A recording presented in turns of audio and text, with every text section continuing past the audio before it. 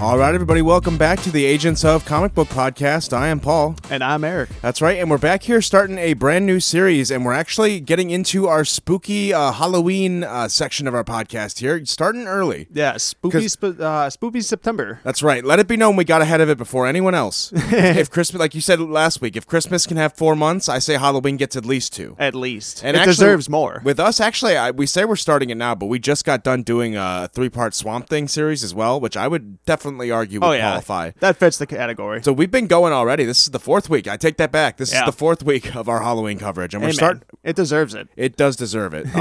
Like we've talked about, horror is our favorite genre, so I feel like we're going to get them all way out too quickly. I don't know how we're going to do this next year. I was going to say, we already kind of gone through like the legendary ones at least. Maybe we'll just come back for part 2. We'll do more Swamp Thing, do more Blade, do more. Maybe Blade will be out by then. Who knows? Isn't there like an animated Hellboy series that's bad? There is. Yeah, there's more Hellboy we could do. Yeah. I looked it up. There's actually, believe it or not, a Blade TV show. No way. Yes. Is it as bad as the Swamp Thing I one? don't know. It went for 1 season, for 12 episodes. So, yeah, probably not great. It's probably not the best thing ever what made. What year? Was it before the movie or after? I don't know. I didn't look at the year. It'd have to be after. Yeah, but it exists. That's crazy. It's something that was made. Yeah, it's worth a shot. But yeah, so you might have guessed it by now. Today we're starting our 3-part series on Blade. Mm-hmm. So we're going to be doing part 1 today is going to be Blade's first appearance, which is in Tomb of Dracula number 10, which we'll get to. It's a single issue appearance, kind of just like a one-off story of Blade versus Dracula.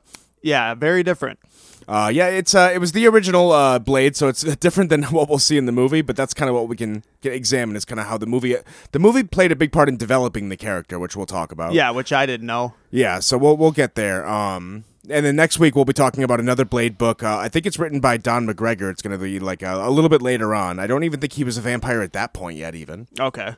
In the comics. And then finally part 3, we're going to be watching all 3 Blade movies as we go on as well. I figured that would be obvious. Yep. And then part 3, we're going to be talking about Teenie Howard's Strike Force book, which is actually Blade leading a team of different superheroes against like otherworldly vampires. Yeah, I'm which excited is pretty for cool. that one. Mm-hmm. Yeah, and, it's actually going to be covering some characters who I don't think you've met yet, like Spider-Woman and Winter Soldier, at least comic book versions of them. Yeah.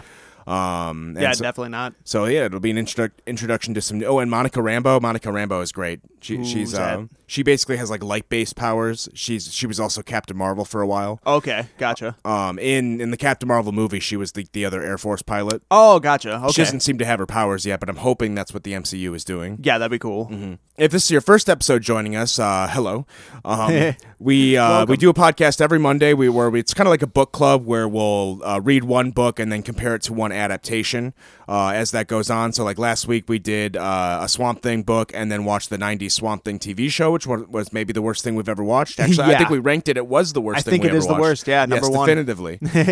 So that's kind of the gist of what we do. So it doesn't have to be good. It just has to be the same thing. Sometimes it's better if it's not good. Yeah, a lot of times it is. This time is going to be a rare exception where we actually got to watch a good movie. Oh, yeah, it was great. This could be up top for one of the best we've watched. Yeah, maybe one day we'll rank the best things. We haven't done that yet. We've only ranked the worst things. Well, there's been more bad than good. Yeah, that's fair. But yeah, so then if you want to find out what we're doing ahead of time, we do have a Twitter over at Agents of Podcast where we'll tweet our upcoming schedule. So that way, if you do want to read along with us, you can. Everything that we read is usually on Marvel Unlimited or DC Universe, or at least rentable on Hoopla. Yeah. I always recommend that Hoopla app. If you have like a library subscription, you can get free comics basically. Yeah, that's a sleeper. It's legitimate. It's so good. But otherwise, I mean, the book we're reading today is on Marvel Unlimited, Tomb of Dracula number 10. Mm-hmm. So it's pretty easy to catch up on what we're reading. But we do try as well, like even if you haven't read what we're doing, we do try to walk through enough of the plot points where you can at least kind of understand what happened and what was going on. Yeah. So if you do want to get that context, maybe if you don't have access to these comics, you can kind of, get some background before we do talk about the movie.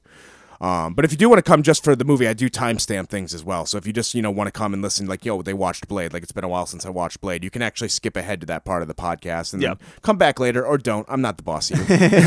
It's a free world. It is. You can do what you like with this material. It's free. Oh, yeah. But also, if you are just joining us, just know that you do also have the opportunity to pick what we cover for the podcast as well. We have a Patreon over at patreon.com/agentsofcomicbook. Yep. And if you sign up, really, you only have to sign up at the $5 level to get a single episode. That's all it takes. Yep. And you don't even have to stick around. This is an openly, a not very secret. If you want to make a recommendation and sign up for the $5 level, the next month you can get the fuck out. I don't care. Like if you want to come in, get your episode, and boom. Like I just wanted to see someone review My Little Ponies, and I'm done. Oh yeah. Like, Are there My Little Pony comics? We talked about this. I think there definitely are. Okay. Yeah. There's a I can comic see for that. everybody. Oh, definitely. So if you want to come in and get your episode and get out, that's totally fine. Or if you want to stick around and support the show, we appreciate all of you that do that as well. Oh, definitely. Because we've had a few reviews, like people who have requested episodes have actually requested stuff that we like didn't even think of offhand, but we ended up loving, like Power Rangers. That was a really good series. Yeah, that was probably one of the best. Yep. So sometimes, yeah, I don't think there's been a bad recommendation yet. And then if you want to as well, you can sign up at the $10 level, and you can pick up to like a series. Because a lot of times what we'll do is we'll dive into a book. We'll go at least like 3 or 4 volumes in. So if you want to get us to review, get longer in a book, you can. Or if you want to mix and match those 3 episodes, that's totally up to you as well. I mean, they're yours to do what you like with. But without further ado, we're going to be getting into what we're going to be covering today, which is actually just a single issue. Normally we'll be covering like a complete arc, but this is Blade's first appearance is pretty brief.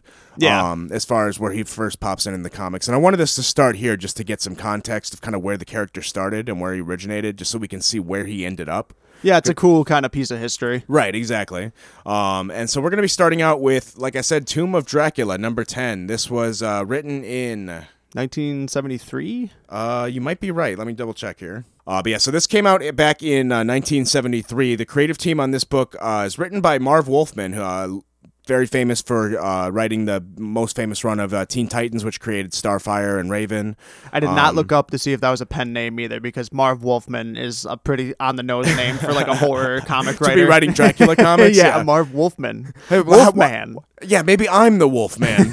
Marv Wolfman does sometimes self-insert himself into books, too, so it'd be nice if he self-inserted himself into this one as the Wolfman. That'd be a little way too on the nose. I'm Marv Wolfman. Get it? Yeah, you're going down, Dracula.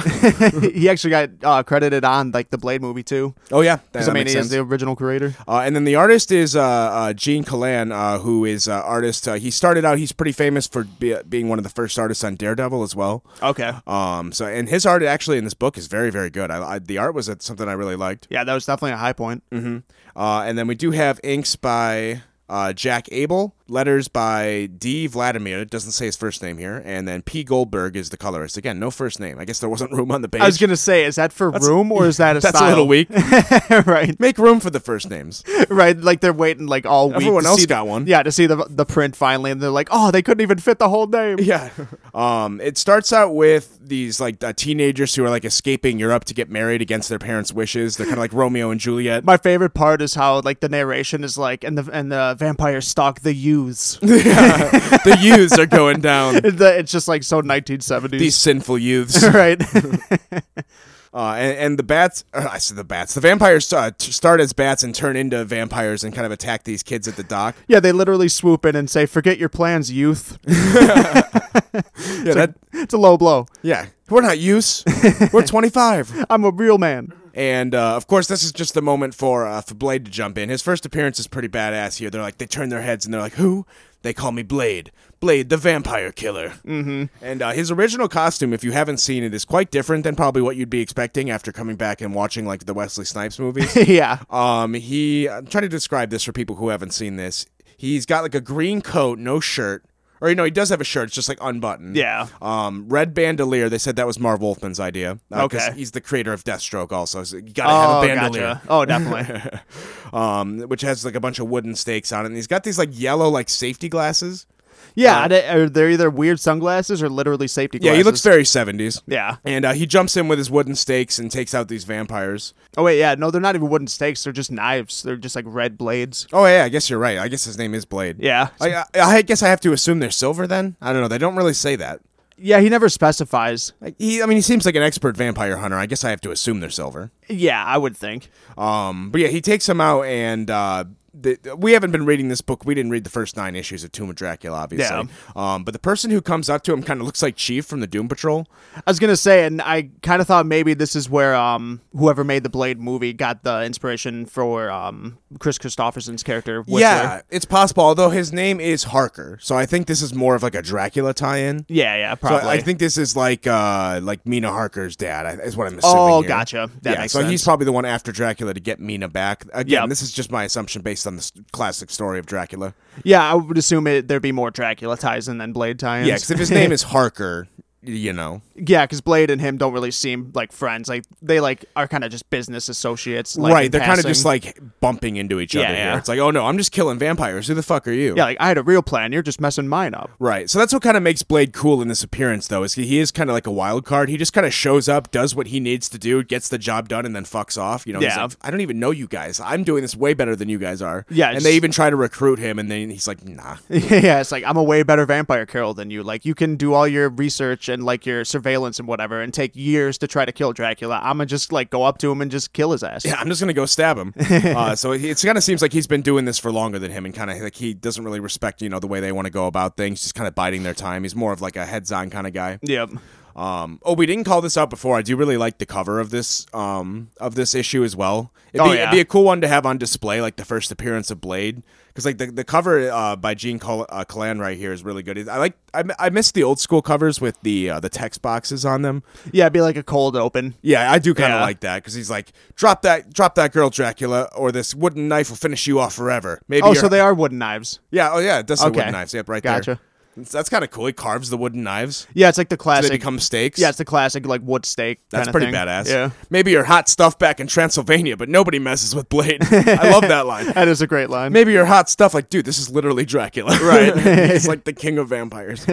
And then the first appearance that we have of Dracula in this issue is him just kind of like, there's like this boat out at sea. And he kind of pops up just kind of like a party gag, and everyone's like, ooh, it's Dracula. What a great accent. Hooray. Yeah, they're not too serious about it. Dracula's like, take me seriously. I'm the real Dracula.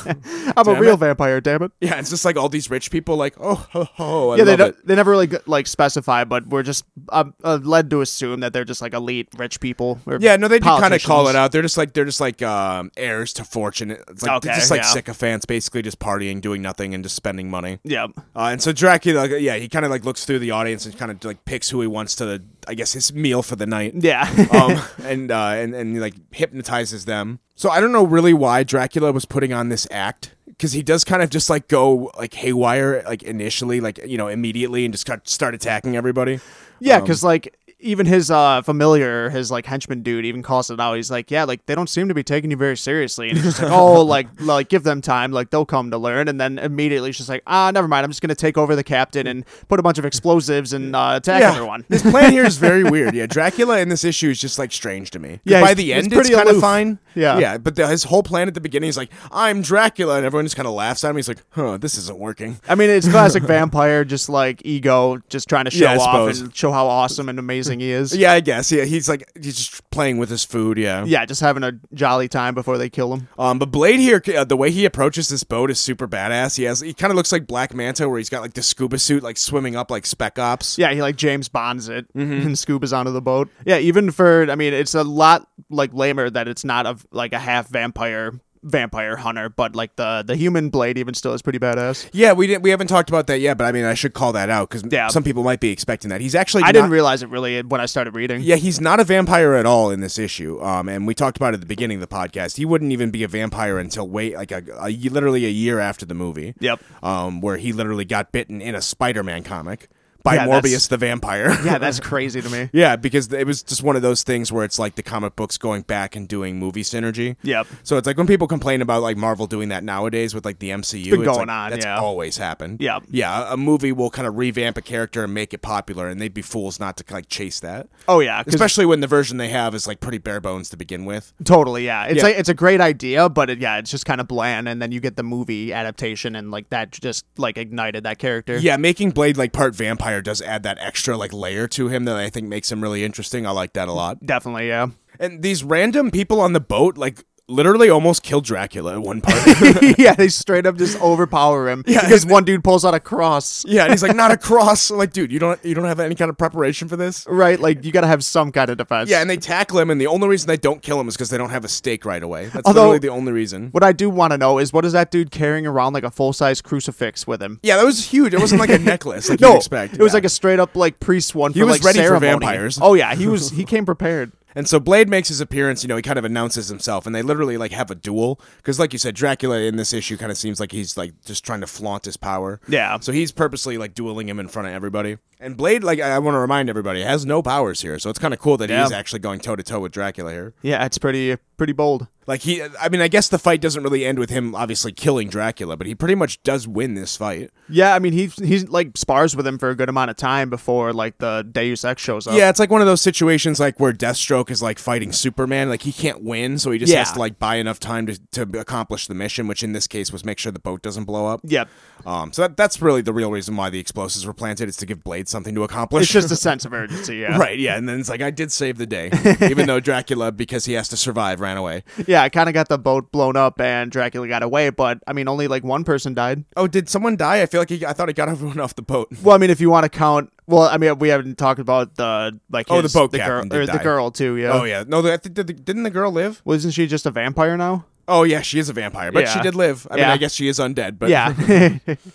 But yeah, so that's where the issue ends. I mean, Blade kind of runs away, and they do mention the Harker does mention like, oh, I wish I could recruit him, but he's a lone wolf. Yeah, he's a wild card. So that issue, I mean, there's not too much to it to break down. I mean, it's pretty standard. It's kind of just like an action comic. Pretty much, yeah. So I mean, Blade is pretty cool. I mean, it's definitely a character who, if I would have read this when it came out, I've been like, oh, he's pretty cool. Maybe bring him back and do more with him. Yeah, you could build off that. But I mean, as far as I know, he doesn't really appear. I mean, I didn't read the next issue, but the next issue that he appears in, as far as Marvel Unlimited recommended, was like 50 issues later, so it's a while before he comes back. Okay. And it's a while before he definitely becomes a staple character in Marvel. Like the movies, and we might as well kind of start to slowly shift our discussion over to that realm of things. Yep. The movies kind of like I said, put Blade on the map. Like he was barely like a known character at all at that point. Yeah, because was it just this one issue, or was there a few after? Well, this issue, like I said, he appeared like 50 issues later, and he was in a couple arcs. He appeared in a couple different books. But, and he was had a couple guest appearances in like Doctor Strange. Okay. As far as what I saw, but nothing really like super big. Like, he wasn't a really popular character until Blade came out and really like made everyone know who he was, and then added, like I said, him being a vampire, which made him super popular. It. Yeah. Yep. So we're gonna be talking about the Blade, the first movie Blade here, and then we'll go through the whole series as this our podcast goes on into next week and the week after that. So Blade 1, of course, stars Wesley Snipes, if you haven't seen it. This came out in 1998. That's right. One of the first like R-rated action movies I think I ever saw. If I'm thinking back, it was definitely one of the earliest. It was I like saw. this and The Matrix, or like one of the first two. Yeah. Yeah, for sure. Yeah, because that was right around when we were like 8-9 years old, so like just getting to that point. Yeah, well, what I was reading, doing some research for this movie, is actually Wesley Snipes was like doing some work in the background to like try to get a movie like this made. Like he was trying to get like a comic book movie, led by him, like made, and he was actually pushing for Black Panther first. Oh, really? Like he was trying to get a Black Panther movie made like in the late 90s, which would have been like starring Wesley Snipes. A Wesley Snipes Black Panther. Yeah, that would have been kind of cool. That would have been pretty dope. Yeah. So when he couldn't get that off the ground, he actually did sign on when they were already trying to get a Blade movie together. Okay. I think they originally wanted like Denzel Washington for the role, but then Wesley Snipes came in like with already like trying to get something like this made, and they came to an agreement. Yeah. So it worked out for the better, I think, because Wesley Snipes makes a lot of like what makes this movie good. Yeah, I mean, they're both good, and probably just because it was Wesley Snipes, like, I can't really imagine anyone else doing it. Yeah, I feel like Wesley Snipes really nailed, like, not the cheesiness of it, but, like, just, like, you got to kind of make it almost like an anime kind of, like, action movie at parts. Totally, yeah. Yeah, like, he kind of nailed that kind of aspect of it that makes Blade kind of charming. Because he found, like, the perfect medium of being, like, a brooding, serious, like, lone wolf kind of warrior, and, like, also a campy kind of, like... Yeah, just being, like, a little just goofy. An entertaining, like, fighting, just, like... I don't know. It's just like a really good medium. And being like kind of funny. Yeah. Oh yeah. Like it's just that whole movie is just meme city with like all it's just ripe for gifts. Oh yeah. Yeah, like between the fist pump and the the decapitating the vampire and then catching the sunglasses midair and putting them on anytime slowly. with the sunglasses when he puts that on, it's dope. Oh yeah, those moves are the best. And this movie does, like, the action scenes aged really, really, really well. Oh yeah, Like, these action scenes would look really good, like, even just, like, today. yeah, like they're almost Matrix quality, like for that time. Yeah, like, they don't cut a lot, like, very clearly, like, super well practiced. Yeah, like there are very few moments where it looks like almost, like it's simulated. Like most of it looks pretty damn good. Yeah, exactly. And yeah, probably, I mean, to me, one of the most iconic action or like opening scenes for like an action movie like would definitely be this opening club scene. Oh yeah, because the opening scene of this is really cool because it's just like this like random like this kind of like nobody that guy who was at the club and thinks he's like picked up a woman who's actually a vampire trying to kill him. Yeah, it takes him to an all vampire club. Right, and she's like, "Oh no, come with me, baby. I'll show you the time of your life," and then drags him to this underground club in a vault. Not a great sign. Right, yeah. Super hidden away, and then there's like fucking just like insane European club music. Yep, and so like he's like the meal, and he doesn't know it, so he's being brought in, and then the blood sprinklers go off, which is iconic. Yeah, he's walking in, everyone's staring at him. He's like, "Wow, they all really like me." This is pretty cool. Yeah, I'm popular. Got the blood sprinklers. Like, I definitely remember that like sticking out in my mind when I was young seeing this movie because it's just like such an iconic like scene. And like the first appearance of Blade in here is really like it stands out to me like as memorable because like you're having this whole scene and Blade hasn't appeared like for a while, like he hasn't even been hinted it hasn't at. been in the movie yet. Yeah. And then all of a sudden like the guy's crawling away like for his life, like you think he's about to get eaten, and then he just like reaches Blade who's on the edge of the club and like looks up and you're like, who the fuck is this guy? Yeah. And all the vampires like instantly back up because they know who he is, and that's like all you need to know right there. Yeah, it's such a beautifully like shot scene. It's so good. Yep, just like a whole crowd of vampires like cowering. You're like, oh shit. Yeah, and then it just pops off. Yep. And so like we talked about, the origin of Blade in this is changed. Like this is probably the origin most people know nowadays, but this was all new. Yep. The origin of Blade in this movie is that his mother was pregnant with him when she got bit by a vampire. Yep. And Blade thinks that she, died giving birth to him because she was bitten, she was bleeding out. Mm-hmm. And he was born as what's called a daywalker, where he gets basically all of the powers of a vampire except for immortality. Yep. And none of the weakness, like he's not weak to sunlight, and he's not weak to like I think he is weak to silver. Or no, he's not. No silver, no garlic, no sunlight. And the only downside is he still has the thirst for blood. Right. Yeah. And so like his origin is actually like kind of brutal, and I don't even like mind it because it makes a lot of sense. Like because when we're described like where he came from, what's his partner's name? Whistler. Chris Christopherson. Yeah, he's legendary in this. Oh role. yeah, he's really good. He's fun. He kind of describes it like, oh yeah, when I found him, he was like he had no family, and he was just like living off of like whatever people he could find to eat. He was basically just like an animal who didn't understand what he was. Yep. And so like I kind of, which is horrifying. Yeah. And so like I almost killed him myself before I realized like he's different, like he's part human. And so I actually like raised him, and now we hunt vampires together. Yeah, it's such a cool origin for those two. Yep. And so and Blade's kind of like one of those characters where he's like gruffy, like won't admit his feelings because at one point the other character in this movie, Karen, she's talking to him, and he says she's talking to Blade, and she's like, you really love him, don't you? And he's like, yeah, he makes the weapons, I kill the vampires. Yeah. It's a good deal. And she's like, you really should talk about your feelings. It sounds like a bad problem here. It's like, I know you care about him, damn it, just say it. Maybe.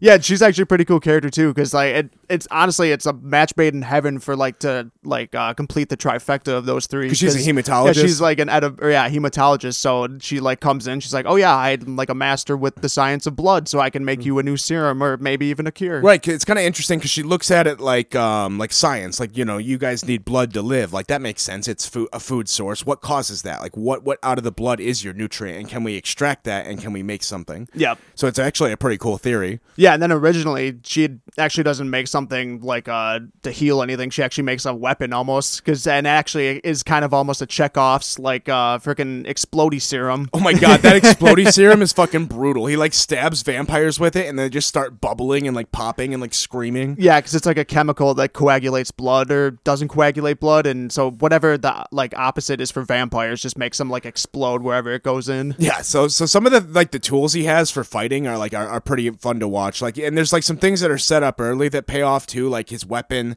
that like has the trap on it, where if anyone else grabs it without disabling the switch, your hand will get fucked up. Yeah, like 4 blades like shoot out and like freaking eviscerate your hand. Yep. So there's little things like that are just like cool tools in his arsenal. And they always come back. My favorite's probably the steak shotgun, where it's like a sawed-off shotgun that shoots silver steaks. Like that thing is so awesome. Oh yeah, or the onion pepper spray is pretty handy. God, that he gives her.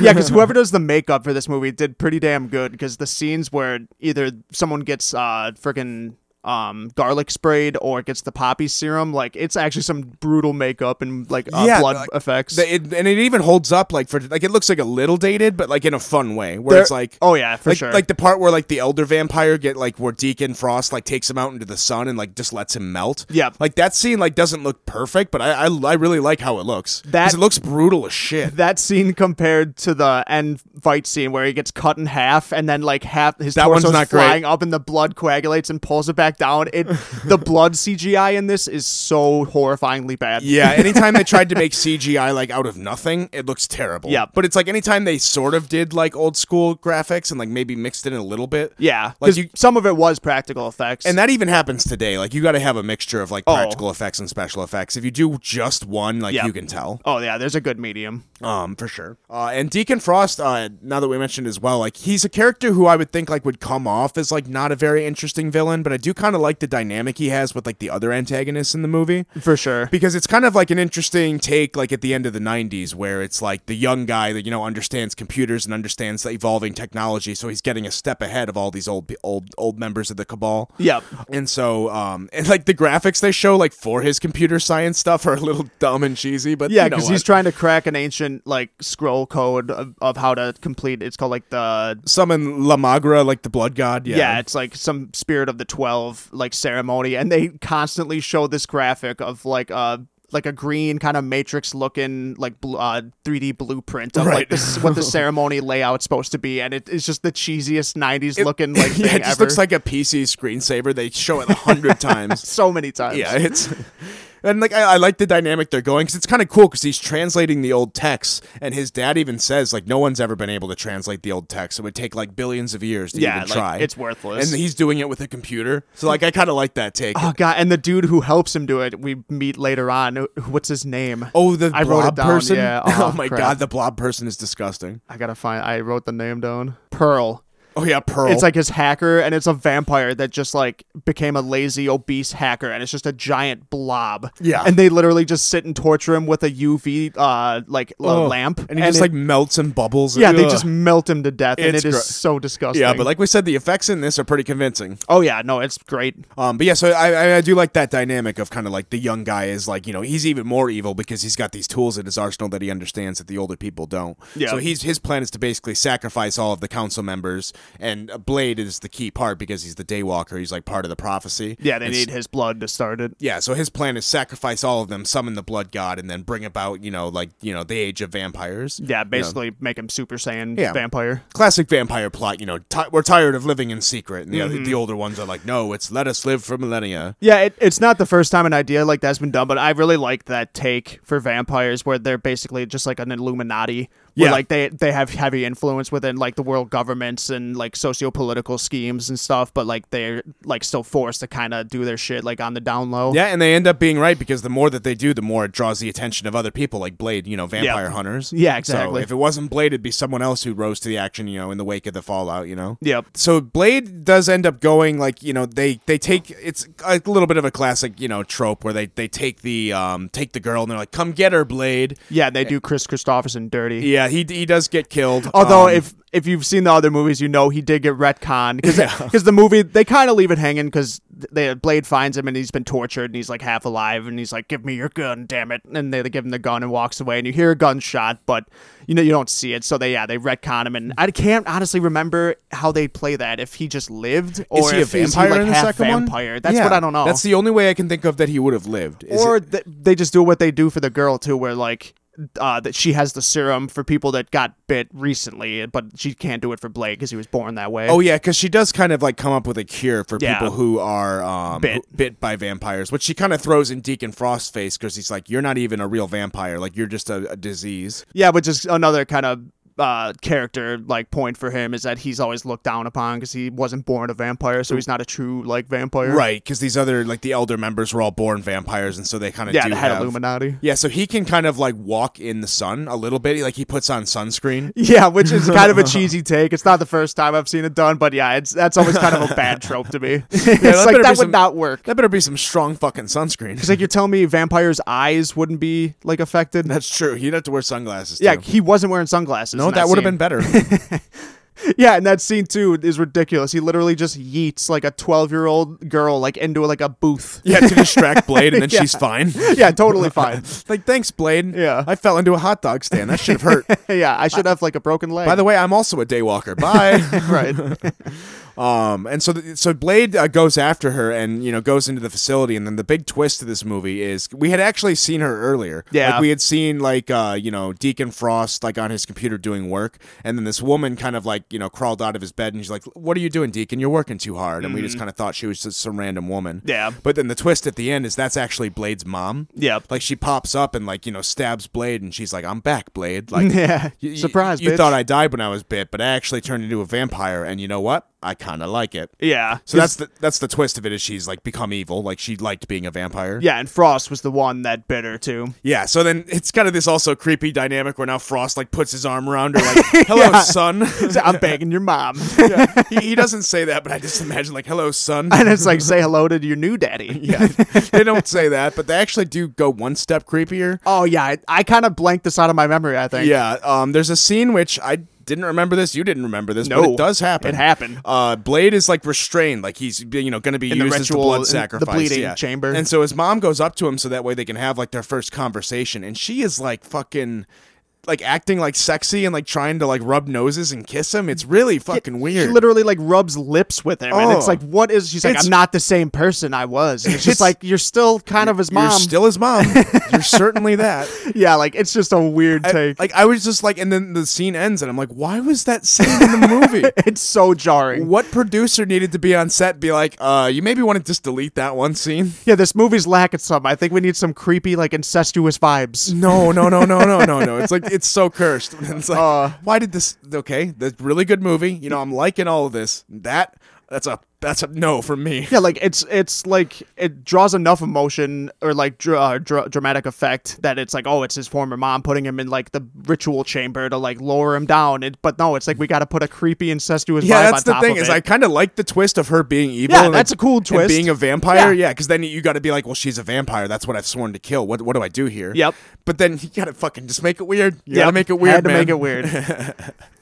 So yeah, he does actually end up killing her. You know, he stabs his mom. She's like, "Sorry, you're not my mom anymore," and kills her. Yeah, because Karen actually ends up like freaking saving the day because they end up dropping her in like a pit that they hold recently like turned vampires in. And this is actually like, I remember the scene from when I was a kid. This horrified me because it's like just a pit of bones, and it ends up being like a coworker she worked with at the hospital. Oh, it wasn't just her coworker, it was her ex-boyfriend. Yeah. And it's just like, oh, Karen, like, what are you doing here? Like, do you ever think about us? And he's like, just looks like a zombie, and it is horrifying. Yeah, that scene is pretty good because she's just like in a pit, and like you don't even see the fight. You just see her like crawl out afterwards. Yeah, it's terrifying. Yeah, so that part was really good. I kind of liked that because they had set that up earlier. Like they had talked, like they were both like coworkers also. Yeah, and like they had gone up to the like one of the vampire corpses in the very start of the movie, and like that was like the first really attack on a civilian we saw, where like he got insta murdered. Like, yeah, he got his throat ripped out. Yeah, and so we thought he was gone. So him popping up again at the end of the movie, pretty cool. Yeah, no, it was a great like plot twist. Mm-hmm. So I did like that. The final fight itself, not that great. Compared to all the other fights, because most of, like we said, the fight scenes in this movie really, really cool. Like a lot of them are really good. Yeah, the fight scene, like after Karen gets him out of the like bleeding chamber, and then can we talk about the creepy like sex / biting scene? Or like, because Blade needs blood, so she's like, take my blood, Blade. And then he literally like starts feeding on her, and she's like, don't stop. And then it's like just quick cuts of her moaning. It's pretty much a sex scene. It's a sex scene. I was like, why is this sexual? Like, it is so, it's not as bad as the mom like rub lips. But no, it's just like, why did you make this? Like, I get what's happening. It's like, no, take some of my blood. Like, this is a sacrifice I'm making. Yep. But then you make it weird. It's like, no. Like, she's literally saying like, don't stop, and like gasping and moaning. And it's like, this is going on so long. But yeah, so that like I literally thought our neighbors thought we were watching a sex scene. Honestly, some weird BDSM porn. But yeah, no, the fight scene after that, like leading up to the Deacon Frost scene is I should good. rephrase, because like the fight scene leading up to it is very, very good. It's Yeah. just the fight between him and Deacon is like, yeah. Yeah, because they just they open up with like a cheesy sword fight where it does not look like Stephen Dorff got a lot of training with sword fighting. No. Because they kind of just bang swords against each other. Right. And then, yeah, he just turns into Super Saiyan Mickey, and then... Because like he gets like kind of, I guess, the powers of Lamagra, which is why he's like going toe to toe with Blade. But it's just like even then, I'm not buying the fight. Yeah, it's pretty bad. And then yeah, you get the classic. He gets cut in half, and then the blood coagulates and like pulls him back. Yeah, like It we said, that looks really bad. That's probably the worst in the movie. Yeah. But the way they kill him is pretty cool because he has those Yep. serum things that we talked about that make you blow up. Yeah. And he like throws all 5 of them and then kicks the final one into his face. Yeah, because this whole time Frost thinks that that's his serum that he takes for like his bloodlust, but it's actually like the explodey stuff. Yep. So he's not taking it too seriously. He's like, oh, what are you gonna do with that? And at one point, Blade even tries to trick him into it. He's like, why did you have a taste? And like he even like contemplates it. He's just like, nah. Yeah. I like Again, the they're real setting up stuff. something that's going to be used later. They do that really well in Yeah, this movie. they check off a lot. Yep. But yeah, and you actually get the classic CGI bungle where after he gets all the syringes in him, when he starts to like get all big and explodey, one leg on him like doesn't change. Yeah, it looks all. a little janky. It just stays completely normal. And then you got to love the final line too. Some motherfucker's always trying to ice skate uphill. That honestly, I love that line. I forgot about that. That is such a great line. Yeah, I think that was a line that Wesley Snipes wrote. Like he put that. Oh, in. for real? Yeah, and it's like that's so great. That's I love so that. fucking prime. My God.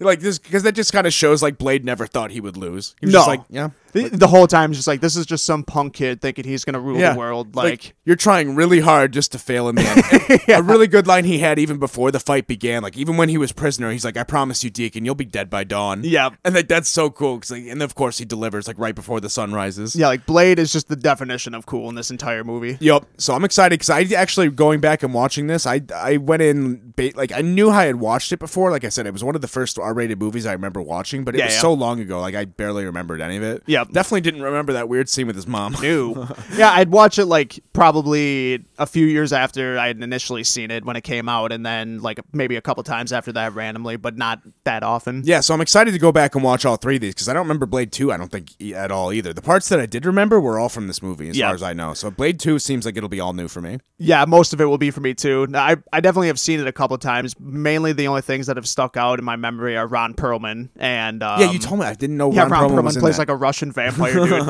He wears like tiny little circle sunglasses and has like a henchwoman I girlfriend. feel like he it's does that hilarious. in a lot of movies. Oh The- yeah, the for tiny sure. glasses. He must It's a like good. those. It's a good villain look. It's a good look. And then of course the week after that we'll be watching Blade 3, which I've only heard good things about. Oh I'm my! kidding. Honestly, I'm kind of excited for that movie for how bad it is. All right, that's promising. That movie's just literally a meme. Well, that's exciting. It can't be the worst thing we've ever watched.